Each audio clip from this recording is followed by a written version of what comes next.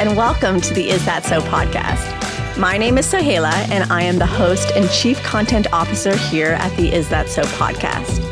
Follow along each week as I share stories, pose questions, and provide insights on various wellness, travel, and relationship topics, aimed to help us all navigate through this rapidly evolving modern world a little bit easier. Here at the Is That So podcast, we believe that life should always be a work in progress. So come learn, laugh, and listen in on unfiltered stories and conversations so that we can open new doors to inspiration, happiness, and forward thinking together. Hello, and welcome back to the Is That So podcast. Today on the podcast, I have invited certified life coach Kim Kimball to come on the show and teach us all about the different attachment styles people can have in various relationships in their lives. Kim Kimball is best known for helping ambitious women heal their codependent and hyper-independent behaviors so that they can have thriving relationships with partners, family, friends, and colleagues. She uses mind and body-based approaches to coach women to understand the why behind their behavioral patterns. Welcome, Kim. Hi, thank you so much for having me. I'm really happy to be here. Thank you so much for coming on my podcast and volunteering to teach us about attachment styles. But before we get into all of that, I would love it if you could share your origin story of how you became a coach. Yeah, I would love to. So at the point in time in my life, right before I became a coach, I had a couple of different, I would label them traumatic experiences back to back. Mm-hmm. So the first one was that my parents, who were in a very happy marriage for 41 years, went through a really sudden divorce. Oh, wow. And that sent me reeling, obviously. And then I was in a relationship with a partner at the time that I thought was leading towards marriage. And we went on an extended 3-week-long trip to Southeast Asia together. And I swore that I was going to come back engaged. And I was so happy for sort of that change in my life. And I was also really unhappy in certain areas of my life. And I think unconsciously I had in my mind that going through that life change would make me happier in other areas, that I wouldn't have to change these other areas that I was unhappy with, because getting engaged and getting married to the person that I loved was going to sort of change all of that, right? Fix that, right? Or give you a sense of security, I suppose. Exactly.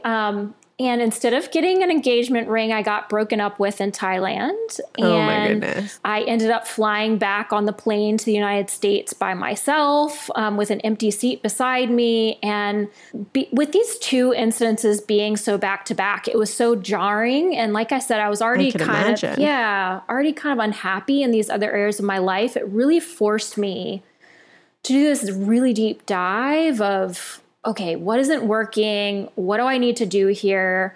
And at that point, I quit my job at the time and I went backpacking around the world by myself for a solid 4 months. So I had my own little eat, pray, love journey, I guess you could say.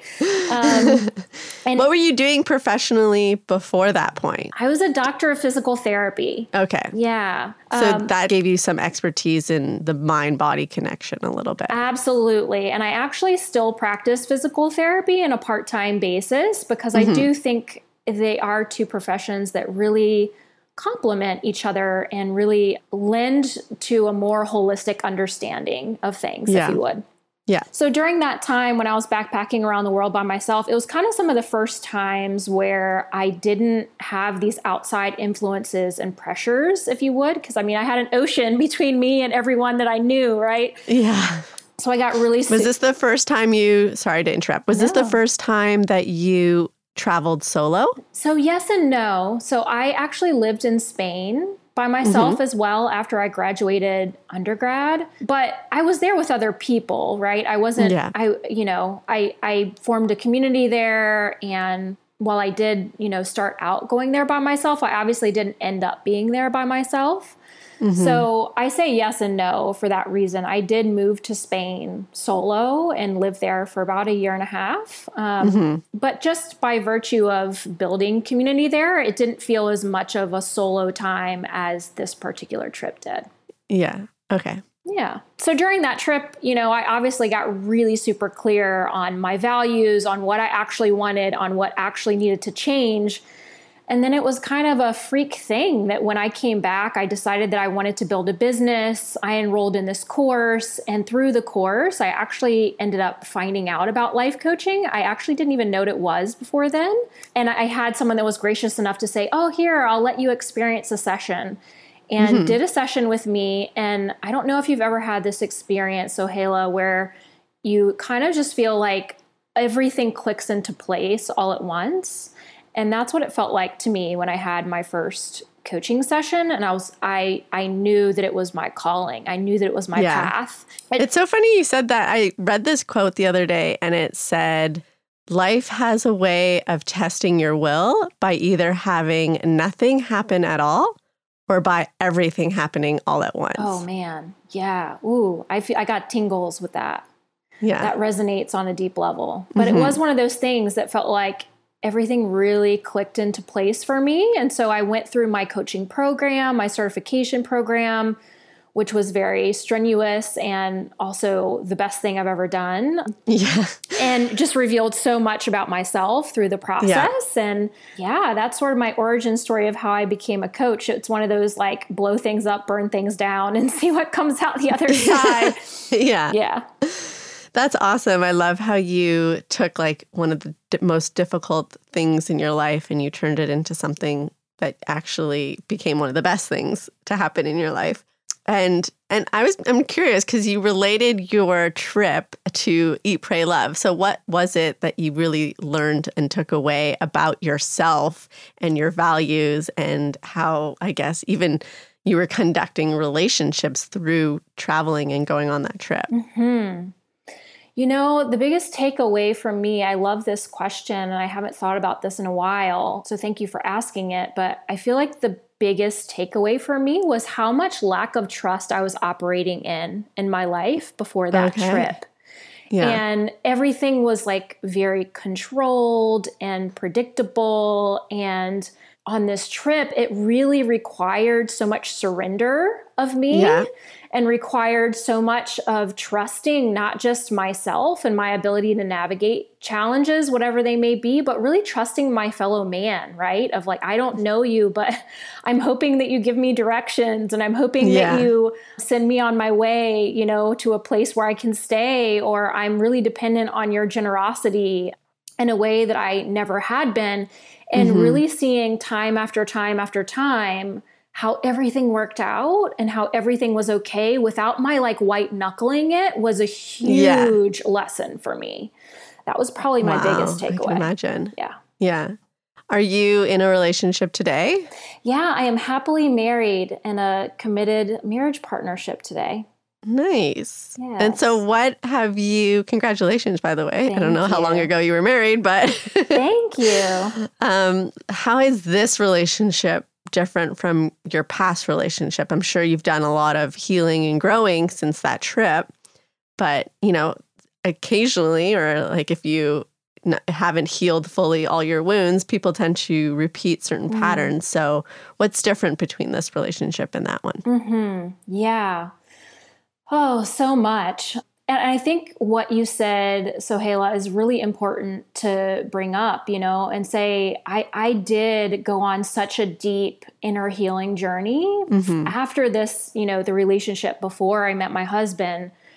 I really got so clear on, wow, like what things did I have going on within me to attract this type of relationship, or even like, how did I get here type of a moment, right? Of like, how did things get this bad that I'm left alone in Thailand? And really getting so clear on like what red flags for me seemed green because they were normal to me, right?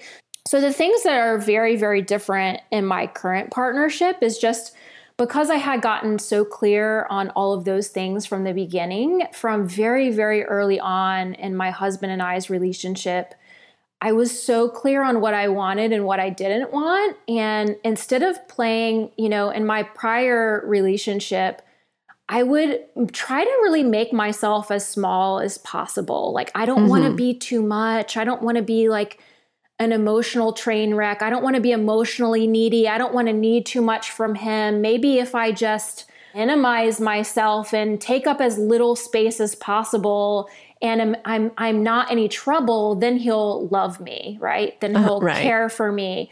And with my husband, my now husband, from the very beginning, I was so clear on what worked and what didn't work for me. And I was super willing to voice that in a very clear and confident and obviously kind way, not an overbearing way, but just being very clear of like, this is what works and this is what doesn't. And being totally okay with, if that doesn't work for you, then it doesn't work for me. Right. Yeah.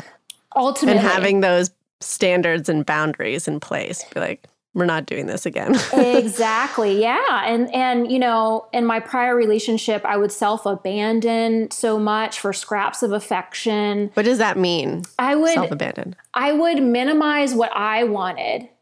You know, I would totally minimize what I wanted or what I needed. I would try to make myself okay with what was being given to me, even though it wasn't equitable. It wasn't enough. It wasn't making me feel secure. It wasn't making me feel like I mattered to this person, but in hopes of me eventually mattering or us eventually being what I wanted us to be, I would just completely abandon myself and what I wanted and what I needed.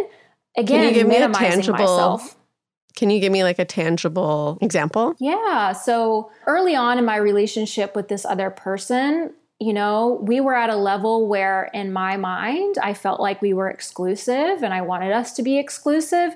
And yet that was never really explicitly stated between us. And his behaviors would sometimes indicate that we were and sometimes would indicate that we weren't. And instead of me being able to communicate and have a clarifying conversation and ask questions, you know, and obviously those are vulnerable questions to figure out, where do we stand? What's going on here? Yeah. Because for me in my heart, I'm at the level where I want to be exclusive. Where are you? I just wouldn't bring those things up because I thought it would make me too emotionally needy, or I thought it would scare him away. I thought he would eventually like me enough to want to do that sort of naturally, right? So that's just one tangible example of my needs for security in the relationship and my needs to have things more defined than what they were. I didn't voice them, and I would abandon my needs in those situations. I know so many people that do that, and I probably did that in different ways in my past relationships, but I know a lot of people who like will start dating someone, they'll be like, I don't know, like, are we exclusive? Are we not exclusive? And that's even just a hard conversation to have, because you'd hope you'd be into someone and they'd be 100% into you back, and you would just know that so clearly and confidently. And sometimes that's not the case. Yeah, it's not. And you are always worthy of having that conversation. If that's something that's in your heart, any time that it's in your heart is a good time to be able to bring it up. You don't have to wait to a certain period of time, right? Yeah. And that's the thing. Like, maybe it's the waiting that makes you feel more vulnerable and more insecure about asking those questions, is because you're investing more and more into this person and they haven't invested it back into you, and you're ignoring your intuition about it. Right. Exactly.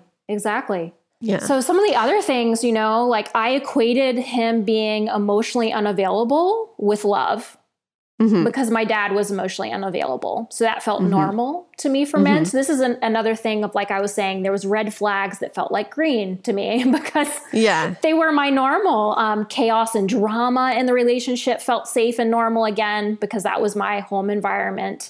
And by the time that I met my husband, all of those red flags felt like red flags to me. I had done enough inner healing where if that was happening, it wouldn't be something that I would not notice, and it wouldn't be something that I would let slide. And I would certainly be having a conversation around something like that.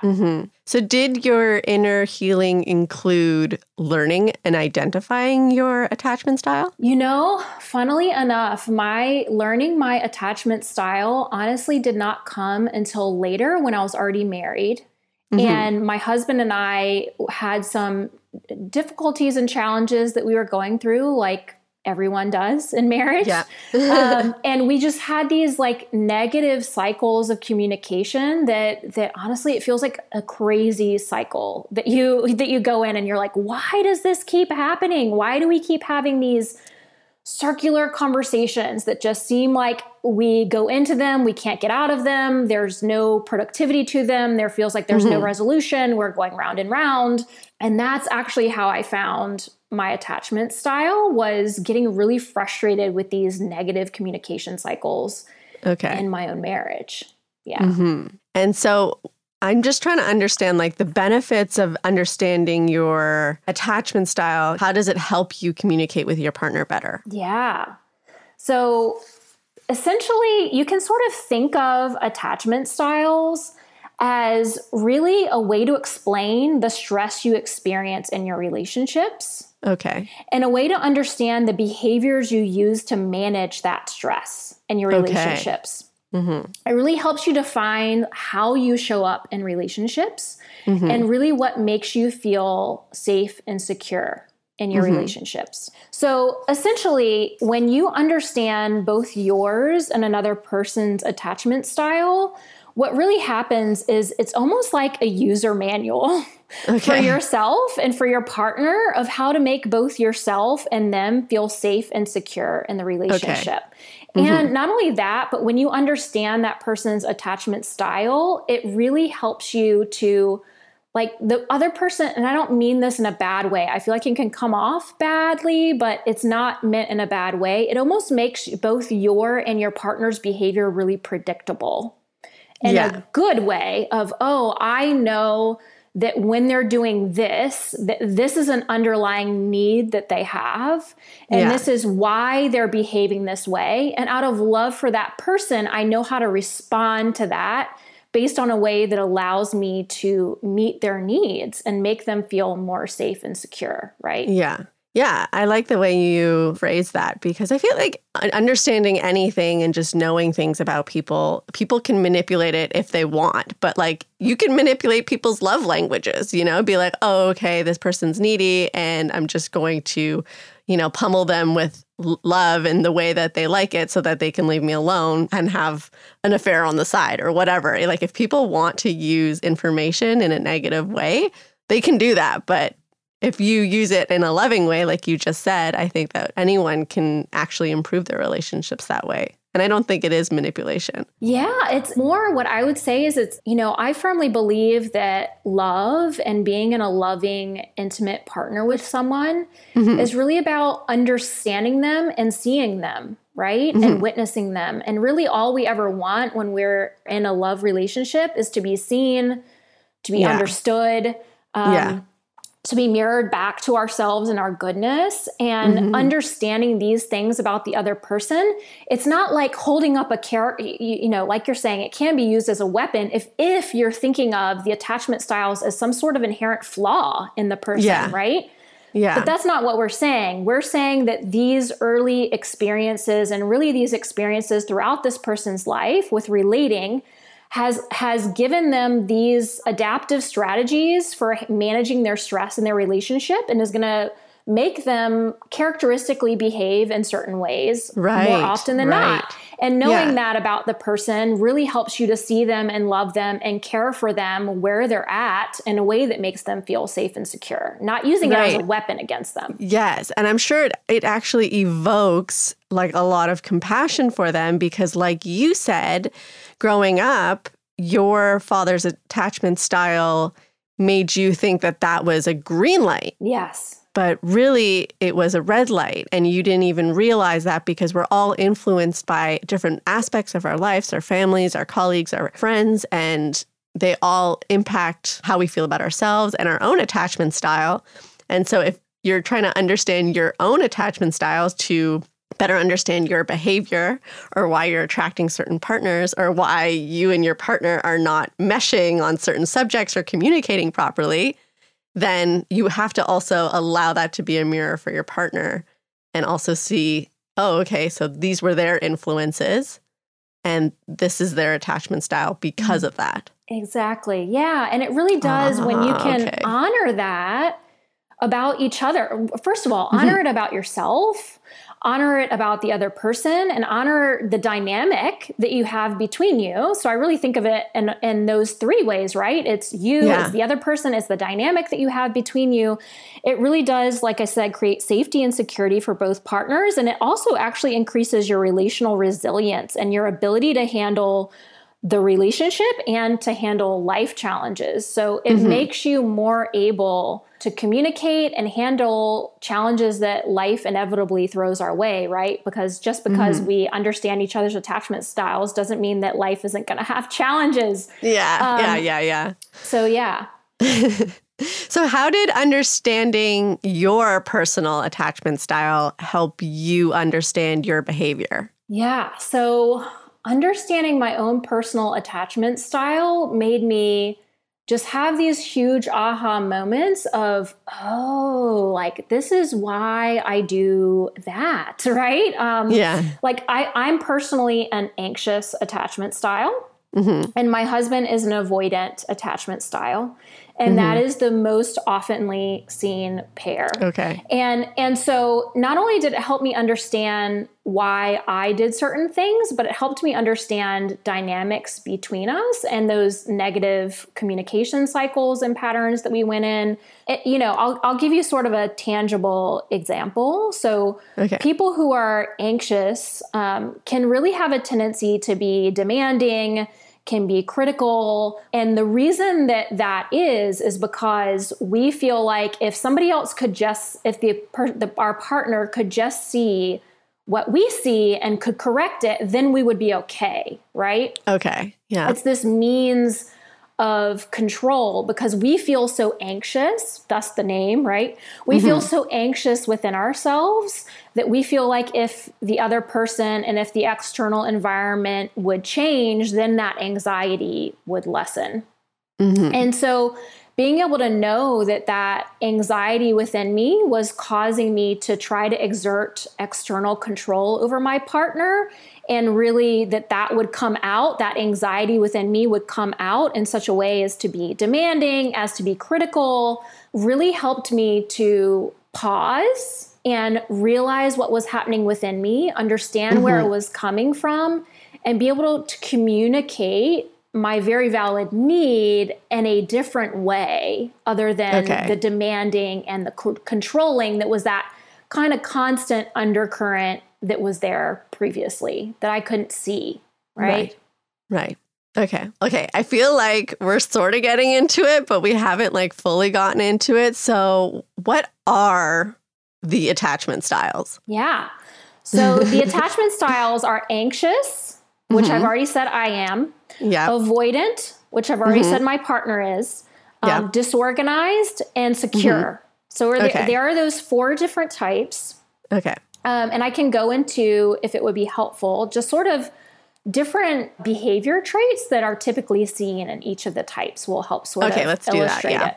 Yeah. So the anxious types typically feel really dependent on their partner for their self-worth. Okay. They tend to be really emotionally sensitive individuals. As I already said, they can be very demanding. They can be very critical. They can be overly needy of their partners. They have this inner fear of losing the relationship, a constant fear of abandonment.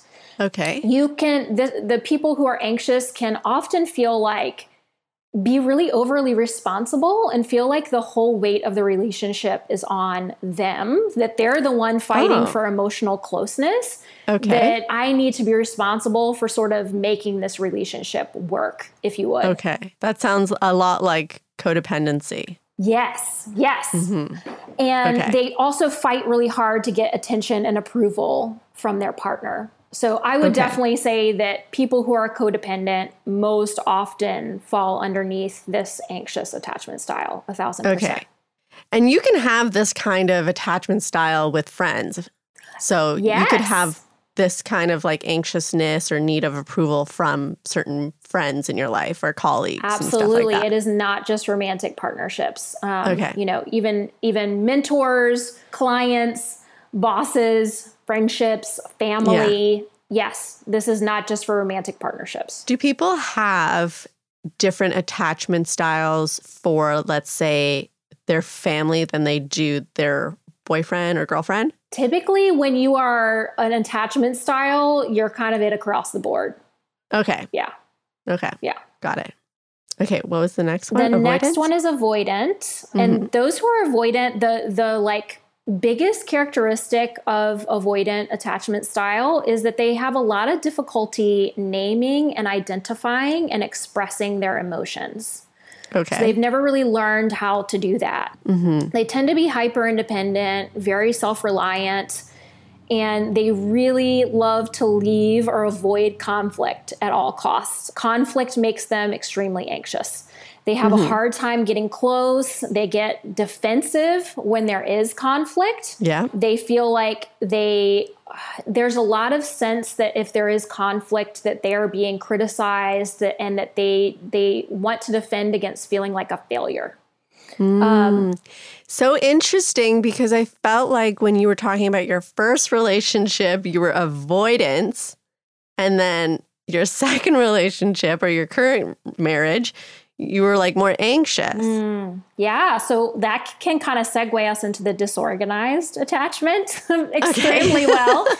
So the disorganized actually has characteristics of both the avoidant and the anxious types. Okay. And you seek both closeness and you avoid closeness. So there's this feeling of like push and pull of like, I don't need you, but when you're running away, come back to me. Right? Yeah. So these people feel anxious, but they're also sometimes avoidant. And there tends to be an even more escalated feeling of anxiety inside, even than just the anxious attachment, and a really intense fear of rejection for these folks. So there's a much smaller percentage. I believe it's only like 3 to 5% of the population that's a disorganized attachment. Yeah. So it's a much smaller percentage of people that have that, but it is a thing. And I swing more to the anxious, but I certainly have, so good for you for noticing this, but I certainly have some avoidant characteristics. Yes. I don't know if good for me, but it's pretty funny. Yeah. Yeah. Okay. And then obviously stable is pretty stable. Yeah. The secure people can communicate their feelings directly. They feel comfortable doing that. They feel emotionally close to their partner.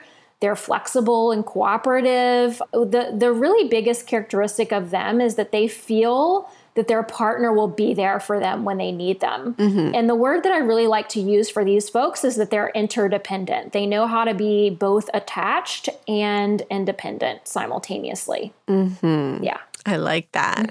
So that's the goal, I guess. Yes. Crazy. I mean, not crazy, but awesome. Yeah.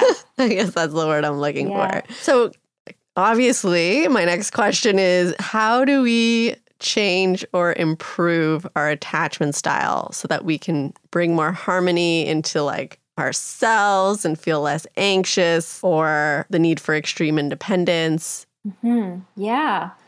So, the first thing that I want to say, and I feel that it just prompted to say, is like I was talking about a little bit throughout our podcast, is making sure not to view any of these things as a character flaw and really not approaching it from this view of like, I need to fix myself, right? Just because I think the way and the manner in which we approach things really matters, and it can really change how you feel throughout the process. And obviously it can change the outcome as well. So just coming to this with an air of curiosity, with exploration, with non-judgment, with so much love and compassion for yourself, of understanding really why these tactics feel good and why these tactics feel necessary, right? Yeah. So just starting that from the outset. And also, I feel like I want to say that, when we have wounding in relationship, where all of these insecure types of attachments do come from wounding in relationship, wounding in the context of relationship.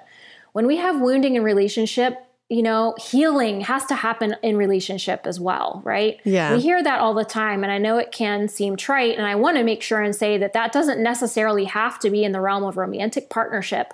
But I truly believe that healing happens in relationship if wounding happened in relationship, right? So all of those sort of preambles aside, the biggest ways that I have found to make the biggest difference as far as moving you towards a more secure attachment style in your relationships, The biggest thing for me is nervous system regulation. And the reason being, when people are either anxious or avoidant or disorganized, your nervous system, when you're in those states, is stuck in fight or flight mode. Mm-hmm. And so you're in this activated state. And when you're stuck in fight or flight mode, our cognitive, rational part of our brain isn't really online, right? We're simply in survival mode. We're simply in hypervigilant mode. And when we're in hypervigilant mode, we're going to sort of like be scanning our environment for the worst case scenarios, for danger, for threat.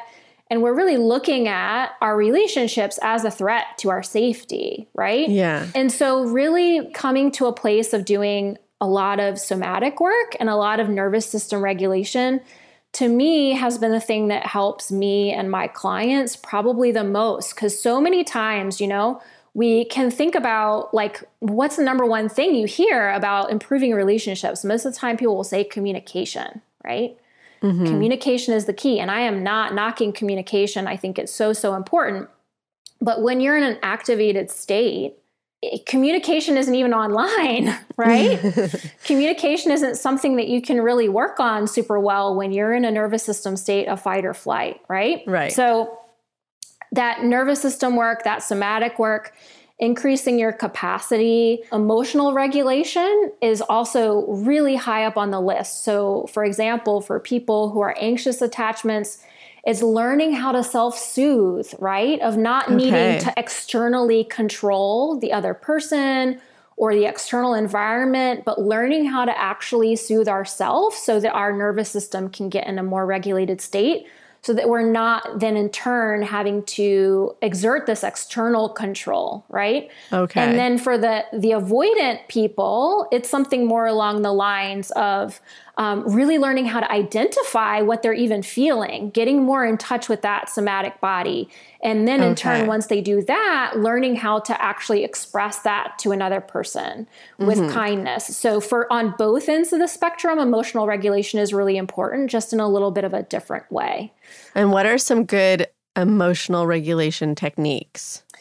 So I tend to really, again, gravitate towards more somatic tools. So for example, if you're an anxious partner in the relationship, and let's say your partner does something, and because you're anxious, you're pretty in tune with your emotions, and you know that you're flooded with emotion right now. You're feeling super anxious. In those moments, I would say, going and having some privacy time and really allowing those emotions to run through you. Because a lot of times what people will do is they will stuff it, right? And they won't want to explode. They won't want to scream or yell or cry to their partner, which of course we never want to take someone out on somebody else. I'm never advocating for that.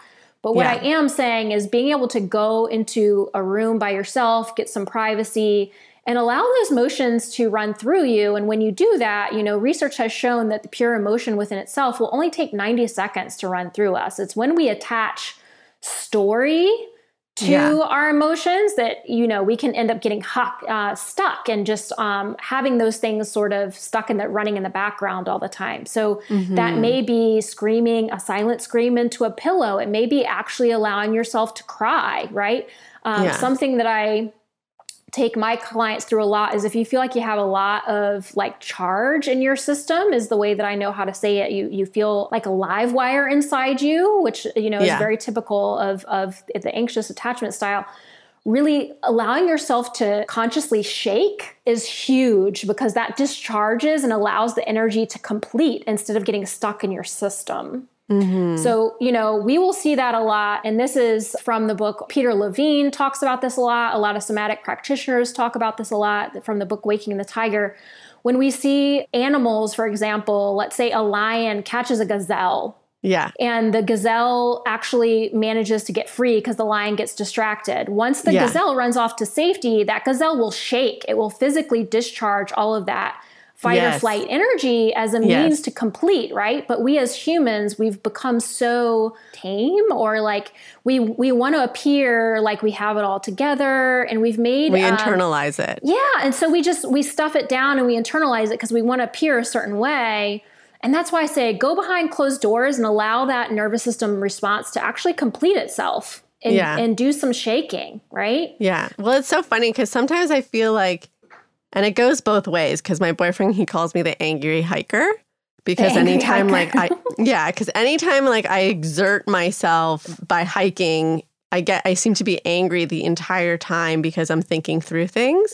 But also when I'm angry and I go for a run, I'm exerting myself. And the whole time I'm just like thinking about the thing that I'm angry about. And then at the end of the run, have exhausted all of that anger. Mm. And then I can like rationalize a proper approach to the situation. Yeah, so you're allowing it to run through you. You're giving it a channel through which to move is what you're doing. Yeah. And you're not forcing yourself, like you said, to logic your way through it in those moments. You're allowing it to be a body-based response that needs to complete itself. And then once it's done that, then you can think clearly. Imagine that, you know? Yeah. So, yeah. And then if I'm hiking, usually by the time I get to the top, I'm a lot calmer too. And it could be something living in my subconscious that I haven't actually addressed yet, but has been there. And physically putting myself through something that is stressful unlocks it, I guess. Yeah. So, absolutely. Yeah, it's crazy how your body can hold on to things sometimes. It does. It holds on to everything. And it's also kind of our wisdom map if we let it be. Yeah. Mm-hmm. And that's what I was going to say too, for the avoidant folks. I don't want to just talk about the anxious folks. For the avoidant folks, you know, it really, the practice for them is just learning to do a body scan and really asking themselves, like, what do I feel? And seeing, like, does this feeling within me, does it have a size? How much space does it take up? Does it have a shape? Does it have a color? Does it move? If this had a voice, what would it say? And really learning to do some of these more somatic-based exercises just to start to get more in tune and familiar with your body sensations and what they're trying to communicate to you. Yeah. And maybe just if you're avoidant, it sounds to me also like you're not fully in tune with your inner dialogue when it comes to understanding your own emotions, because obviously you're trying to avoid conflict and getting into conflict. So it seems like maybe your feelings were not validated. Yeah. And so to validate, you know, like you're allowed to feel any way about anything. You're worthy of those feelings, but also feelings can just be feelings. Yeah. They don't have to take over your entire world, or like you don't have to own all of them. Sometimes I get emotional, but it comes and goes. Sometimes I think like, oh, today I'm having a tough day, but, you know, I also suffer from depression. So other days I'm having a good day, and some days you just feel off. But I'm allowed to have good days and bad days and have feelings, but they don't also necessarily need to stay. Absolutely. And I thank you for bringing up that point. I think it's really beautiful, the self-validation that it's okay to have feelings. And I also think it can be really beautiful. For example, if an anxious and an avoidant person are partnered, like my husband and I are, for them to start to have safe experiences where they experience that if they express their emotions, that nothing bad happens, right? Yeah. Because, of course, that fear of expressing emotion, it comes from a place where they probably did have a bad experience, where there was a fracture in relationship or what have you when they did express their feelings. So being able to respect that for the person and being able to build it slowly. So I kind of wove in a little bit of like how that is in the context of another person as well. But of course, starting with that validation within yourself, like you talked about, is so crucial. Yeah. Well, that is so interesting. And I just want to thank you so much for coming on my show and sharing all of this wonderful information. I've really learned a lot even about myself and my own behaviors. And I don't really know what attachment style I am yet. I feel like I'm a mix, to be honest. But as I get older and understand what I want and put my foot down, my boundaries down, I better understand myself. And so, so maybe I'm getting to stable, but I feel like I might be still avoidant. Is that the most popular one?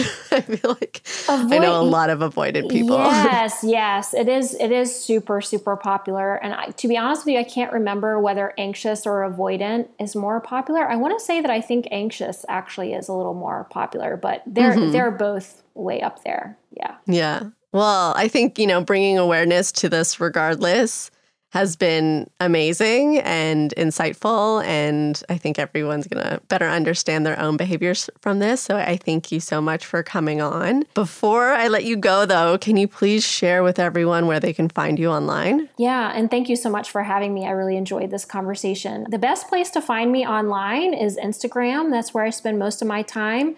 And you can find me at Kim Kimball Coaching. So my last name is spelled Kimball, Kim Kimball Coaching, or you can find me at my website, kimkimballcoaching.com. And like always, I'm going to put all of that information in the synopsis of this episode and a link to the show notes. So if you guys want any more information, you can just go there and easily access it. So thank you so much, Kim, for coming on, and I appreciate you giving us the time today and these amazing learnings. Thank you so much. It was a blast. I appreciate it. Take care, hon. You too.